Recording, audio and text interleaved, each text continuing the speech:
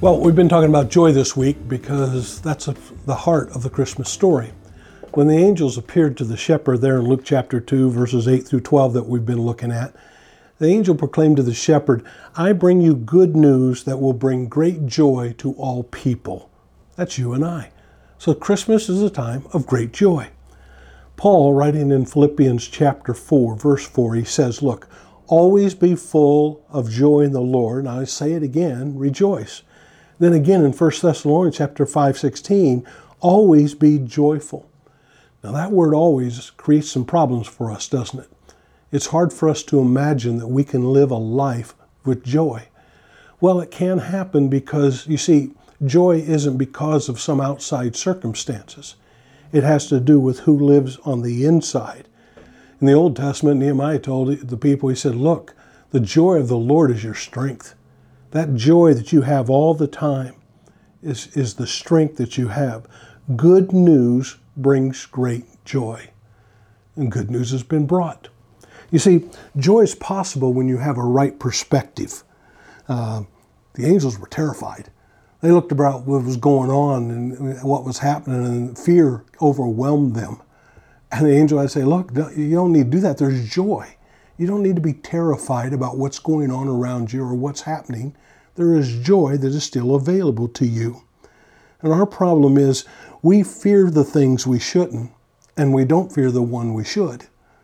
And so there's joy if you have a right perspective. Joy is possible because of a right person. A Savior is born. That's the best news that has ever happened to this world. Jesus Christ came into this world to be born as a Savior. A Savior is born. And because of that, there is always joy. And joy is possible with a right position. Joy in the Lord. Always be joyful. Be full of joy, Paul wrote, in the Lord. And as long as I stay connected to Him, keep Him as the perspective of my life, then joy resides in my life all the time.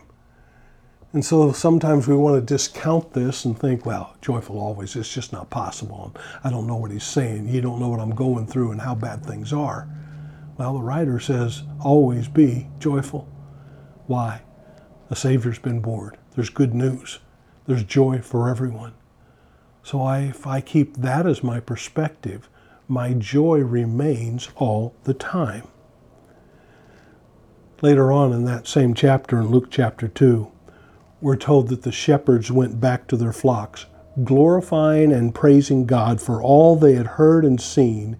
It had just been as the angel had told them.